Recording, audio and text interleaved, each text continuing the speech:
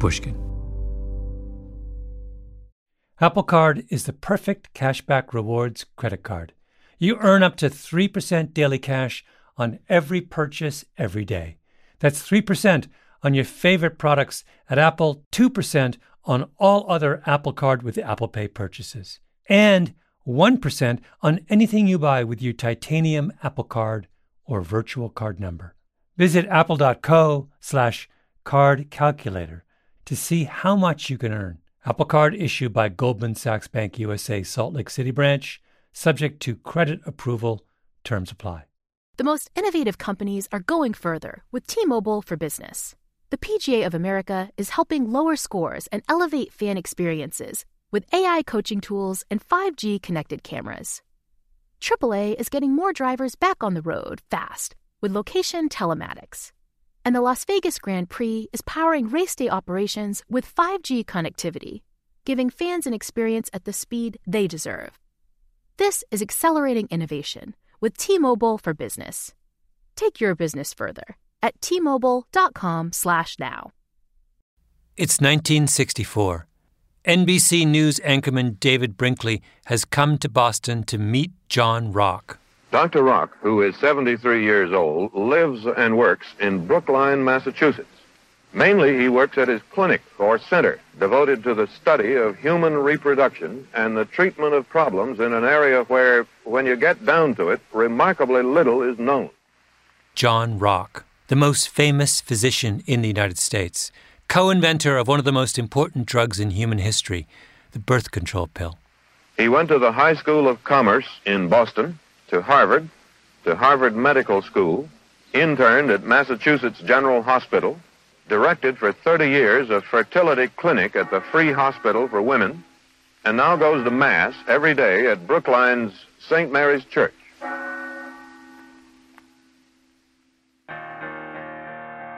My name is Malcolm Gladwell.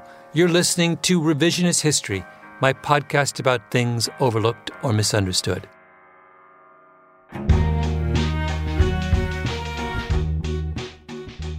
This is the second of 3 episodes on how to think like a Jesuit. This one is about John Rock's great dilemma.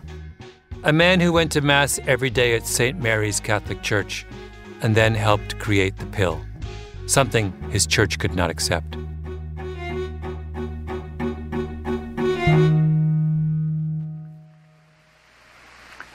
One of the events which shaped my later life to a great degree was an experience I had with Father Finnick, who was a curate in Marlborough. Rock is tall, distinguished, looks like Cary Grant. His interview with Brinkley was over half a century ago, so forgive the quality of the tape. I was just about 14 and was walking out of Mass one Sunday when Father Finnick beckoned me and asked me if I would like to drive down with him to visit the old folks' home, or what we children called a poor farm. Father Finnick was a quiet and unobtrusive man. When he was holding forth the First Communion class or Confirmation class, he put across what he intended us to learn with clarity and vigor, so that much of it has remained with me all my life. At this point, NBC shows B-roll of a horse and carriage, something Rock would have ridden in his youth, and they've added sound effects. God bless them. We had never been more than just friendly. But somehow or other, I remember quite distinctly. On that ride, he was sounding off, saying, "John, always stick to your own conscience. Let no one ever keep it for you." It's clear, as Rock tells that story, that it has stayed with him his whole life. And just as I was beginning to get that, and then there was a moment's pause, and then he said, "And when I say no one, I mean no one." I've never forgotten those words. So I just want to talk about him, because I find him, as I'm sure you do, to be such a fascinating figure, extraordinary figure. Really complicated. Really I don't feel like I ever really understood him. All those years in those papers, I feel like I understood him partly, but I don't feel like I ever completely understood him. I went to Pennsylvania Hospital in Philadelphia to talk to the 2 people who probably know more about John Rock than anyone else, Margaret Marsh and Wanda Ronner, who wrote a book called The Fertility Doctor. It's the definitive account of Rock's life. You go first. I'm Margaret Marsh, and I'm a university professor. That's a title. University professor at Rutgers University. Yeah. I'm Wanda Ronner, and I'm a gynecologist. I work for Penn Medicine. I'm a professor of clinical obstetrics and gynecology, and I work at Pennsylvania Hospital. And your sisters? We're sisters. Mm-hmm. Where did you guys grow up? Around here? Is that why you're in this? We grew up in Vineland, New Jersey. We grew up with our father's family, Italian Americans. We're the granddaughters of immigrants. And a lot of our family is still there in Vineland. Oh, so I'm assuming you're Catholic, or were? Or many years ago. Many years ago, I see. But this is not foreign territory for you. Not at all. To be talking about Catholics. Everyone in this episode is Catholic, except for me. I'm a wannabe. Well, we always have this joke when people ask us how we work so well together, and I always say, I'm the oldest sister, so I get to be the boss. And she says, I'm the younger sister, so I always get my way. Which is true. It's true. The two of them spent years on John Rock, tracking down relatives and colleagues, slowly working their way through his papers. Rock's daughter told them that he had been undecided about what kind of medicine to practice. But then, in the early 1900s, he had a rotation as a medical student, delivering babies in the Irish tenements of Boston. He saw wretched poverty. Young women overwhelmed with 5 or 6 or 7 children, families they could barely feed or clothe. The overwhelming sorrow he felt for the women and their difficult situations was what decided him to go into obstetrics and gynecology. Rock founded the Fertility and Endocrine Clinic at the Free Hospital for Women in Brookline, where he served the Irish poor of Boston through the difficult years of the Depression and the Second World War. He was never terribly interested in charging for his services. I think, and, okay, I love the man. What can I say? I think of him as an unusual figure in medicine, but, he had that gift of being able to communicate with women from all different classes. One of Rock's friends was a researcher at Penn named Luigi Mastroianni, who was still alive when the sisters were doing their work. It was Luigi who said he would come out. This was whether it was a clinic patient or a private patient. He'd come out, he'd greet the patient, he'd walk her back in, sit her down, talk to her. And always direct, not... He would always have a direct conversation with the patient, like directly look at them. And, Not to push the Catholic thing too far, but he has a touch of the parish priest in him. A touch. Yeah, that's really good. That's so tell very me, good. Did you grow up Catholic too? Like I said, wannabe Catholic, not the real thing. I think that is... Good doctors always have a touch of the parish priest or the minister or the rabbi, or because if you don't, you're less effective. And not to brag about my sister, but she does have the second highest patient satisfaction. Come on. Of every No. Come on. That's old. Now we all have high ranks. Now you all have high ranks. It's mandatory to keep your job. She's very beloved. She's one of the most beloved clinicians. I have a touch of the parish nun. She's one of the most beloved clinicians. Your sister is allowed to boast about you. I don't know why you're trying to stop her. Wait, where were we? Rock got involved with birth control almost by accident. He was more interested in treating infertility. And in the 1950s, he started working with 2 hormones that had only just been isolated, estrogen and progesterone. What's his theory that progesterone and estrogen might be useful in combating infertility? Okay. I'll tell you my conjecture was that I okay. think it came out of looking at the endometrium, to seeing that some women did not have the secretory changes that would have been anticipated after ovulation. I think that makes sense because the way he would explain it was he said some women seem to have underdeveloped systems. He said systems? He used underdeveloped that term? Oh, yes. reproductive systems. And he thought that this underdevelopment was due to a problem with the hormones. And this was all observation. Remember, they didn't know anything. I mean, they didn't know the kinds of things we know now. So it was all observational. And he would say some of them get pregnant on their own, and then after they get pregnant once on their own, their systems, quote, seem to be developed. In the analogy of a car with a dead battery, you jumpstart the battery, and then after that, the battery works. Is that sort of what he's thinking? Sort of, well, yes. So that's how Rock got interested in the role of hormones in reproduction. Meanwhile, 50 miles away in Worcester, a scientist named Gregory Pincus was working on the same idea. Only he thought that estrogen and progesterone might actually work to prevent pregnancy. Pincus and Rock started doing research together, which is how the birth control pill came about. Pincus was the hard scientist. Rock ran the clinical trials. They took their data to the Food and Drug Administration in the 1950s, asking it to approve the pill as a prescription drug. The FDA dragged its feet. So Rock paid a personal visit, as he told David Brinkley in the NBC profile. When we went down, we had an appointment with the director of FDA or something like that, because all the material had been sent to Washington and no response.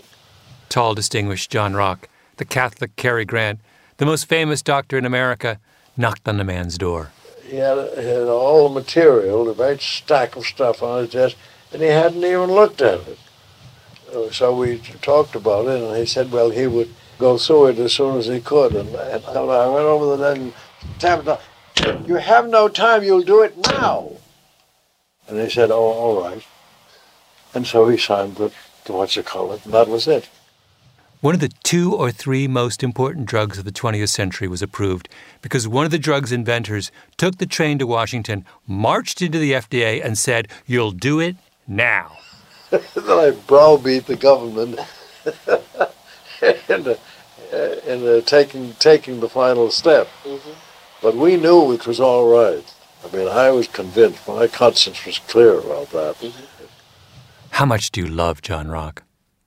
But now, John Rock has a problem.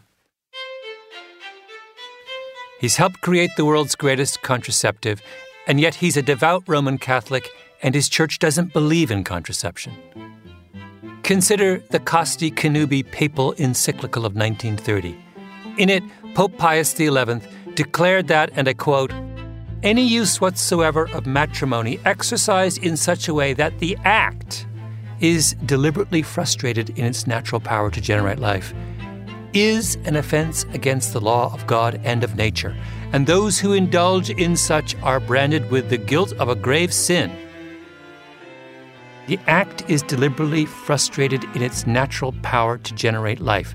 That's what a contraceptive does. And what is John Rock's birth control pill? It is a pill that deliberately frustrates the natural power to generate life.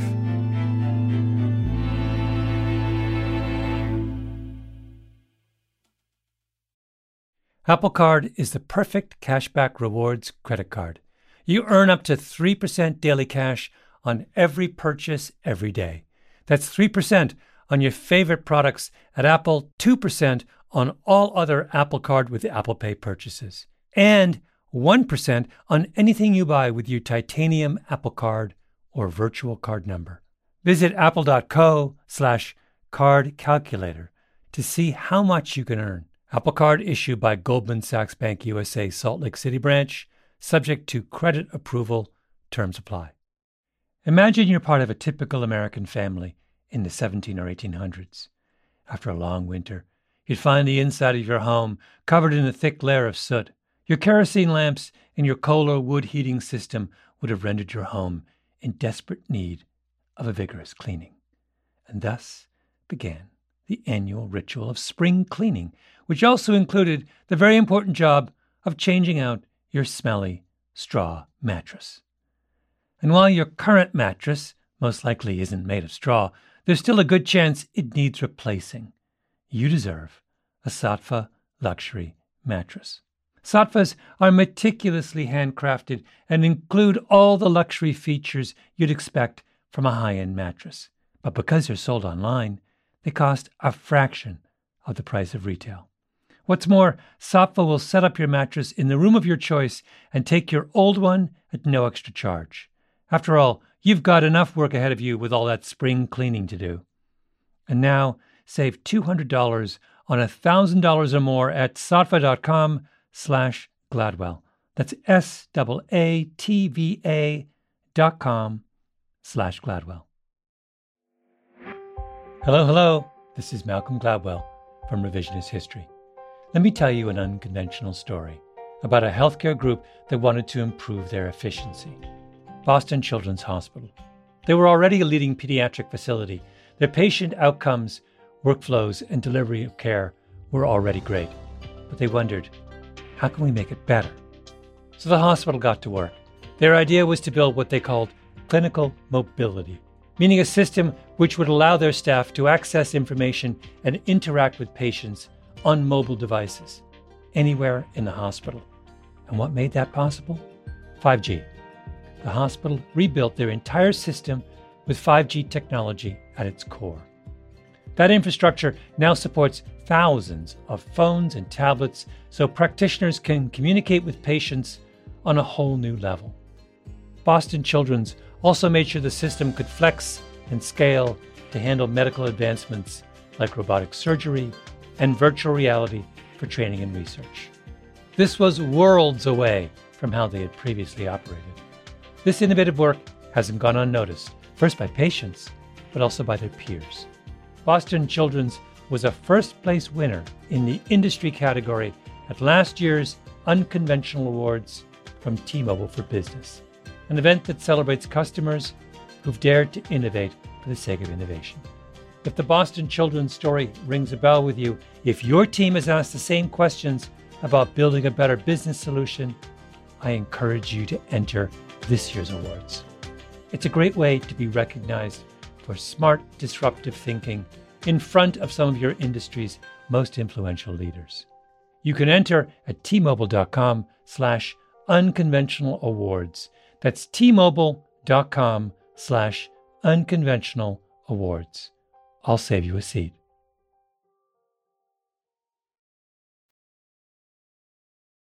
Let's run through John Rock's options.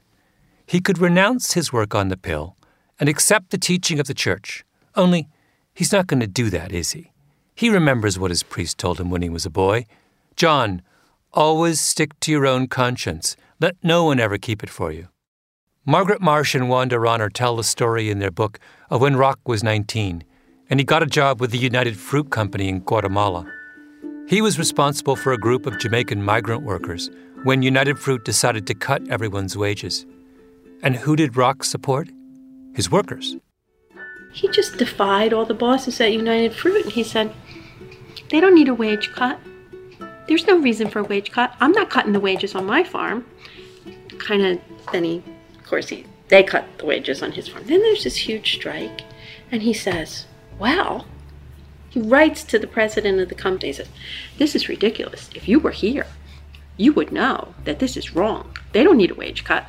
And then there's the strike, and one of the Jamaican workers is very gravely injured, and two of the others aren't. So he's like 19 years old. He wades into this wildcat strike, gets the injured men, brings them to the hospital, and you wonder, where does a 19-year-old who's probably never had a deep thought about racial injustice in his life, where does he get that reservoir? John Rock always kept his own conscience. Many years later, in his dilemma over the church and the birth control pill, he had another option, of course. He could leave the church. Lots of people have left the Catholic Church over disagreements with its teachings. But Rock can't leave the Catholic Church. Are you kidding me? Leaving Catholicism I don't think he would have ever thought of it. Well, I noted there was a little line that you quoted from, I think, one of his diaries about a day where he said he attended Mass in 3 different churches in one day. Yep. Mm-hmm. Yeah, so that gives you a flavor of, I suppose, of the culture. His mother was devout. His mother was very Very devout. devout. Yeah. One of my colleagues, who's a James Joyce scholar, told me about a line in one of James Joyce's book where the hero and his friend are walking around, and one of them is saying to the other one, "I've lost my faith, man. I've lost my faith." And so the other one says, "Are you going to become a Protestant?" And he says, "I lost my faith, man. I didn't tell you I lost my mind." And that's very John Rock. So he's not going to put his head down and go along, and he's not going to abandon the church. That leaves only one option. He's going to stay and try to convince the church to change its mind. Now, how do you do that if you're a devout Catholic in the 1960s? The answer is, you think like a Jesuit. Let's leave John Rock for a moment and let me run a thought experiment by you. It comes out of a conversation I had with a scientist named Kurt Barnhart. He's a professor at the University of Pennsylvania Medical Center in Philadelphia, an OBGYN who does research in reproductive biology. Barnhart's kind of a modern-day version of John Rock. Only now we know a lot more about female reproduction than we did in the 1960s. I don't mean to insult you with a student-level lecture, but, progesterone is pulling the plug out from the street to turn the lights off in your house. It's not turning the lamp off on your bedstand. Yeah. We're still trapped, in other words, in a relatively crude conceptual model about how to prevent. Yeah, right. And it would be better if you could prevent ovulation. I mean, the home run, I'll share the Nobel Prize with you, would be there's an atresia of eggs with women's aging.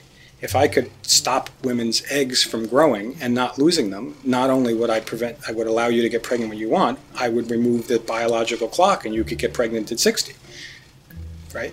So, I mean... You mean you could decouple the aging of a woman's eggs from the regular aging process? Is that? Theoretically, molecularly, a woman is born with all the eggs that she ever makes, and they're all sitting in the ovary. And what's really neat is, and we don't understand this, but in 1 month a group of eggs starts growing and competing. That's the one that ovulates, and all the other ones die off. When you run out of groups, you run out of menopause. But we don't understand what tells the group to grow. So if we could say, don't grow your follicle this month, grow it next month. Putting it on pause. Right. A woman is born with a fixed number of eggs. You don't make any new ones. By puberty, you might have 300 to 400,000 eggs, and every month, like clockwork, you lose about 1,000 of them. That's the iron logic of female fertility. But Barnhart says we might have found a drug that would allow a woman to stop the clock, to hit pause. It's being developed by several of his colleagues, Kara Goldman at Northwestern among them. It's called mTOR. Now, understand that this approach, under the best of circumstances, is years and years away from ever becoming available. That's why this is a thought experiment. So, here's the question. Is mTOR a contraceptive? I wouldn't pitch it as contraception. I wouldn't. I would pitch it as delay. In other words, it's not like I'm trying to not get pregnant today, I need a contraceptive, right? This is interesting, right? Because I'm thinking you're now up against the exact same dilemma John Rock was up against, which is, could you, for example, how would the Catholic Church view such a measure? They're opposed to artificial contraception, but what if is this plausibly not contraception? Yeah, I'm Catholic and I struggle with this all the time. Like I said, everyone in this story is Catholic. On the one hand, Barnhart says, mTOR is obviously something that allows a woman to have sex without the possibility of getting pregnant. You take a pill and you no longer ovulate. As the Pope wrote in 1930, those who indulge in such are branded with the guilt of a grave sin. How is the Pope going to agree with mTOR? But on the other hand... Well, you could say that this is a way of controlling your aging or postponing or prophylaxing or being sure. But I'm open to having a family and I'm open to life and I'm open to later. It's just not right now. So that may be a plausible argument. If you look at it that way, mTOR is actually not a means to suppress your fertility, but a means to extend your fertility. How is the Pope going to have a problem with a mechanism that allows women to have more children later in life. If this way of thinking sounds familiar, it should.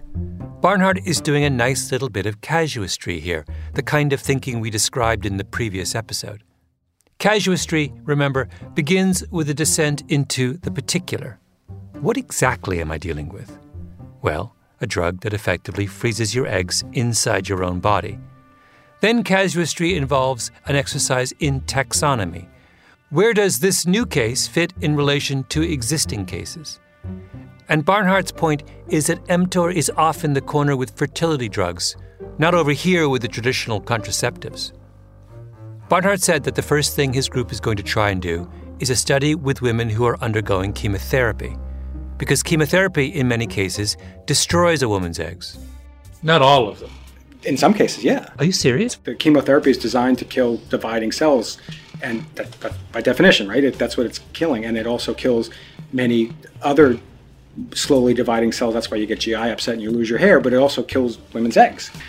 So one of the consequences mTOR could stop the development of the eggs such that they're no longer receptive to the chemotherapy. So by hitting pause on the whole thing. Right.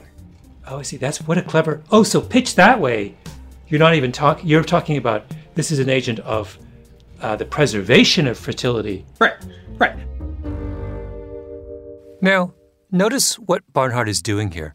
He's not saying the church's position on contraception is crazy and needs to be changed. He's saying this new thing that we've come up with may actually be consistent with the church's teaching. Isn't the church interested in creating life? Well, mTOR is very much in that spirit. Look at its potential for creating life. Is this hair splitting? Casuistry is sometimes criticized on just those grounds, that it's a way for smart people to rationalize doing whatever they want. That's why the term Jesuitical has a slightly derogatory connotation. But that's not what's happening here. This isn't cynical rationalization. Right now, the Catholic teaching on contraception makes it harder for millions of women in developing countries to get access to birth control, despite the fact that controlling fertility is one of the easiest ways to lift families out of poverty. We can wait for the Pope one day to change his mind, or we can come up with a contraceptive that is different enough from traditional contraceptives that it no longer has to be called a contraceptive. The rules of how to behave ethically in the modern world do not come down from the heavens on stone tablets. They are things that have to be negotiated. Casuistry is a method of doing that negotiation. You say you're a Catholic? Yeah. Yeah, and I struggle with that. Do I know more scientifically than the popes do? Sure. Does that allow me to get different interpretations? I don't know.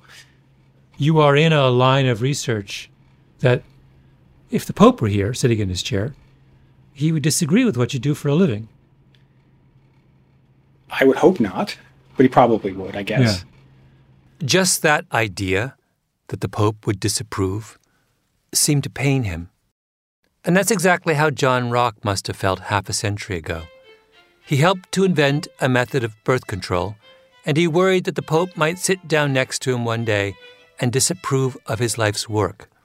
So he decided to put on his casuist's cloak and try to change the Pope's mind.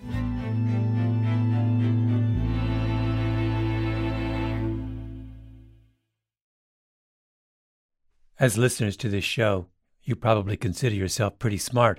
But how smart is your wallet? When you're looking to upgrade your wallet, it's time to turn to NerdWallet. Their expert team of nerds has the financial smarts to help you find the right financial products for you. Before NerdWallet, you might have paid for vacations with whatever was in your wallet, but you could have been missing out on miles you didn't even know you were leaving on the table. Now you can get a new card with more miles and more upgrades. What could future you do with more travel rewards? A hotel upgrade? Lounge access? Wherever you go next, make it happen with a smarter travel credit card. Don't wait to make smart financial decisions. Compare and find smarter credit cards, savings accounts, and more at nerdwallet.com. NerdWallet. Finance smarter. As with all cards, Credit is subject to lender approval and terms apply. Hello. Malcolm Gladwell here from Revisionist History, my podcast about the overlooked and the misunderstood. A couple of years ago, I wrote a book called Outliers. It was about exceptional people, the ones who operate at the outer edges of human performance. Outliers fascinate me. And last year, I discovered an outlier in the form of a community organization, Washington State's City of Bellevue. The city wanted to improve public safety by making their roads safer. So they created something that no one had ever built before, a platform that gave road users warnings of any dangers ahead in real time. How did they build it? By using a combination of technologies: the cellular vehicle-to-everything network, T-Mobile's 5G network, and 5G connected cameras. People driving, bicycling, walking, running, can't forget people running, and people operating the transportation network now had a way to prevent crashes. It's been a huge success. The City of Bellevue earned first place in the community category at the T-Mobile for Business Unconventional Awards, an event that celebrates T-Mobile customers who've dared to innovate for the sake of meaningful change. If you're a T-Mobile for Business customer and your team has, like the City of Bellevue, innovated something really cool, I encourage you to enter. It's also a great way for outliers to be recognized in front of your industry's most influential leaders. You can enter at tmobile.com/unconventional awards. That's tmobile.com/unconventional awards. See you there. John Rock's argument in favor of the pill begins with a nice little bit of casuitical taxonomy. On the one hand, he said, there are the barrier contraceptives that the church has explicitly called sinful. Condoms, the diaphragm. That is what the Pope was talking about in 1930 when he referred to methods that frustrate the natural power to generate life. On the other hand, though, there was the rhythm method. Rhythm is the idea that a couple might prevent pregnancy by not having sex during a woman's fertile days, when she's ovulating. In 1951, Pope Pius XII addressed a group of midwives in Italy, and in his speech, he explicitly gave his blessing to the rhythm method of birth control. In his statement on the rhythm method, how does he resolve the issue of whether the rhythm method is contraception or not? Just by ignoring it. That's a time-honored way of solving problems. That's the historian Leslie Woodcock Tentler, who wrote a brilliant book on the Church's history with contraception. He's speaking to Italian midwives, a Congress of Italian midwives, and I presume what it reflects is the reality of war-torn Italy, of a country that's really been decimated and where people are desperately poor. So, in effect, he's saying, I know you're facing problems out there, and here is Mother Church's pastoral response. So there are some kinds of birth control the Catholic Church is okay with, natural kinds. And there are some kinds it opposes, artificial kinds. But let's descend into the particulars here for a moment. It's not quite true that the rhythm method is perfectly natural, at least not as it was being practiced in the 1950s. Walk the naive listener through what practicing the rhythm method in the 50s meant. Right. Well, it was new and improved rhythm in the 50s. And in the beginning, you sort of looked at the calendar. You assumed that your menstrual period would occur at such and such a point in the cycle, and there'd be no variation. So you just count, right? This doesn't work very well at preventing pregnancy. The one that dominates in the 50s is the so-called basal temperature method, whereby apparently when a woman ovulates, there'll be a very slight increase in her body temperature. But that means that every morning you have to take your temperature rectally, because that's the most sensitive way, and record it before you get out of bed, before you do anything, which is not always easy if you already have a house full of young children. Yes. You got 7 kids screaming. That's right. And you're taking your temperature rectally. That's right, which in the screaming might, I should think, cause your temperature to rise for wholly independent reasons. Tentler is Catholic, of course. And as someone who grew up in the 1960s, this is a world she knew intimately. I married into a family where my husband's considerably older brothers, who'd had their kids in the 40s and 50s, had 10 and 12 each. His only sister, very sensibly, joined a religious order and only left after her reproductive years were over, although I don't really think that was her motivation, but who can tell? Birth control was a big part of what Catholics talked and thought about in those years, and Rock is right in the middle of that obsession. He actually runs a rhythm method clinic in Boston. He's one of the researchers who helps establish when in a woman's cycle ovulation occurs. That's how he makes his reputation.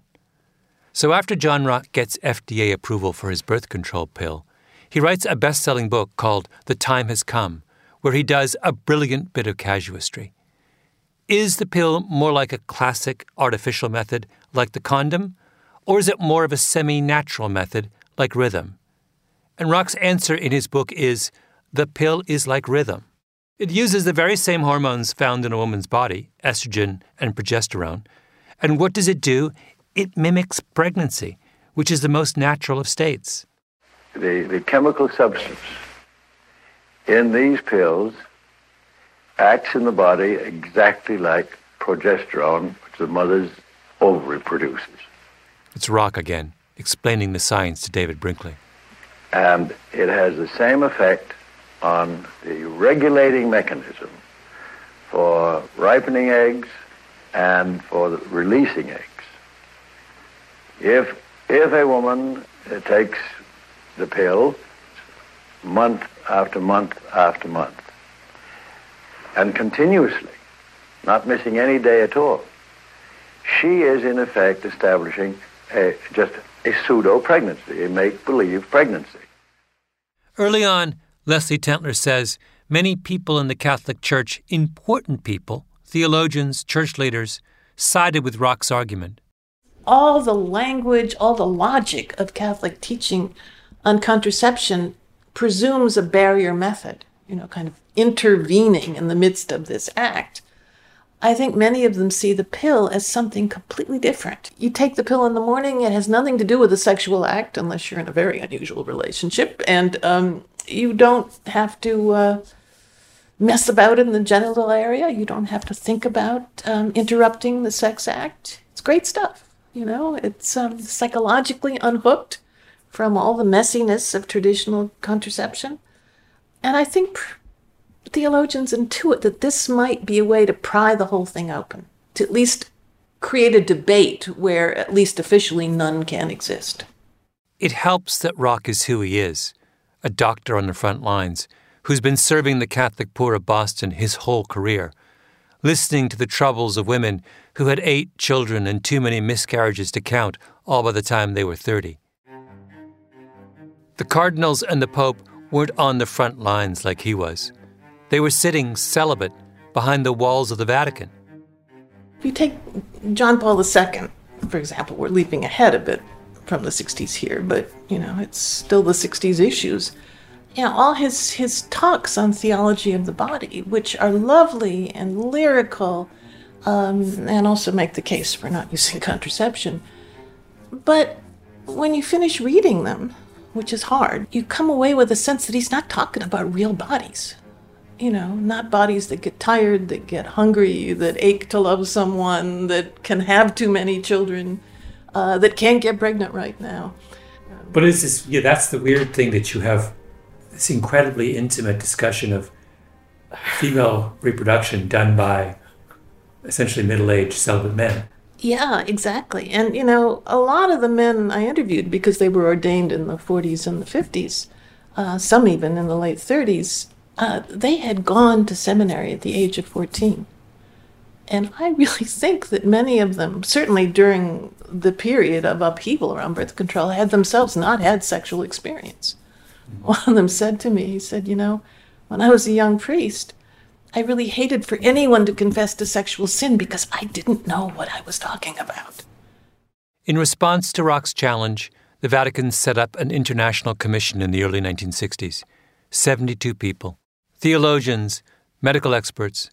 They deliberated for 3 years, and they end up voting 68-4 in favor of the pill.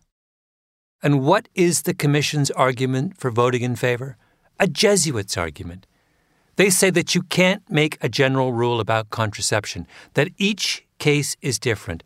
Every family, every woman faces her own unique set of issues. When the Pope gave his blessing to the rhythm method, it was because he saw that the women of Italy were suffering in the years after the war, poor, overwhelmed. That Pope let consideration of the particulars of their situation soften his commitment to principle. In the early 1960s, the Papal Commission took the same position with the pill. The chairman of the majority report was a priest named Joseph Fuchs, and everyone thought he was going to rule against Rock because he was a conservative. But he was also a Jesuit. Funny thing happens is that Fuchs, while he's on the committee, starts listening to the lay people on the commission. And the lay people start talking in a way that they're entertaining particularities that he never entertained. That's Father Keenan, who we met in the previous episode, the Jesuit scholar in Rome. Only the married couple fully understands that, as a matter of fact, this husband or this mother is going to lose their job. They have to take care of this. They can't stay at home. All of a sudden, all these different issues are not being entertained. Mm-hmm. And he realizes we have to be teaching people how to make judgments in conscience because they're going to have circumstances that we can never anticipate. Yeah. And they're going to have the better ability than we who don't have that information. There are too many cases and too many particulars. So in the end, Fuchs says that the decision ought to lie with the wife and the husband. The birth control is a case that each Catholic must decide for herself. He's teaching that you don't need to go to a priest for a casuist, you have to become a casuist. That's what he's doing. For 2 years, Pope Paul VI pondered the Commission's findings. Finally, in the Humanae Vitae encyclical of July 28, 1968, he made up his mind. He looked back at the 1930 ruling of his predecessor, and he said, "All of this elegant casuistry around the pill is irrelevant. I cannot overturn received papal teaching. At the Church's crucial moment, when Pope Paul VI had the chance to offer consolation to millions of Catholics around the world, he flinched. He put a principle ahead of the particulars. Don't let anyone tell you that the courageous man is the man of principle. The courageous person is actually the one who knows when to put principle aside." John Rock retired to a small town in New Hampshire. Because he was never interested in charging for his services, he ran out of money in his later years. He had to live simply. He starts his day reading and answering mail, critical and otherwise, from readers of his book advocating the birth control pill. David Brinkley sat with him in his office, and they reenacted his daily ritual. John Rock holds a letter in his hands.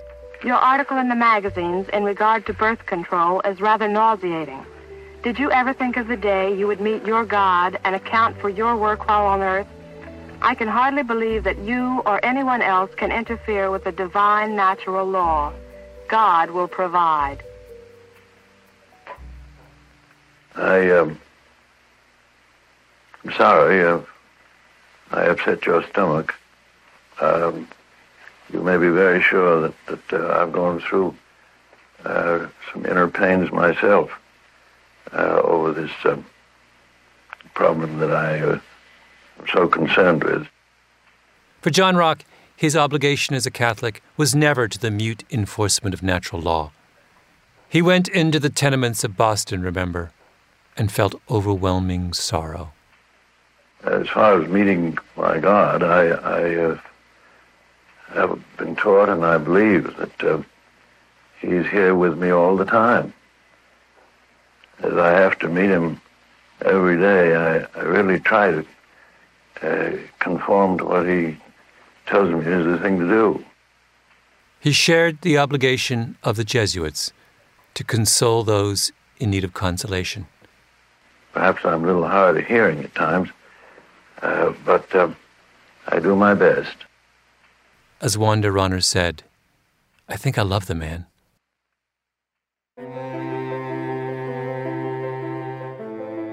Revisionist History is produced by Mia LaBelle and Jacob Smith with Camille Baptista. Our editor is Julia Barton. Flawn Williams is our engineer. Fact-checking by Beth Johnson. Original music by Luis Guerra. Special thanks to Carly Migliori, Heather Fain, Maggie Taylor, Maya Koenig, and Jacob Weisberg. Revisionist History is brought to you by Pushkin Industries. I'm Malcolm Gladwell.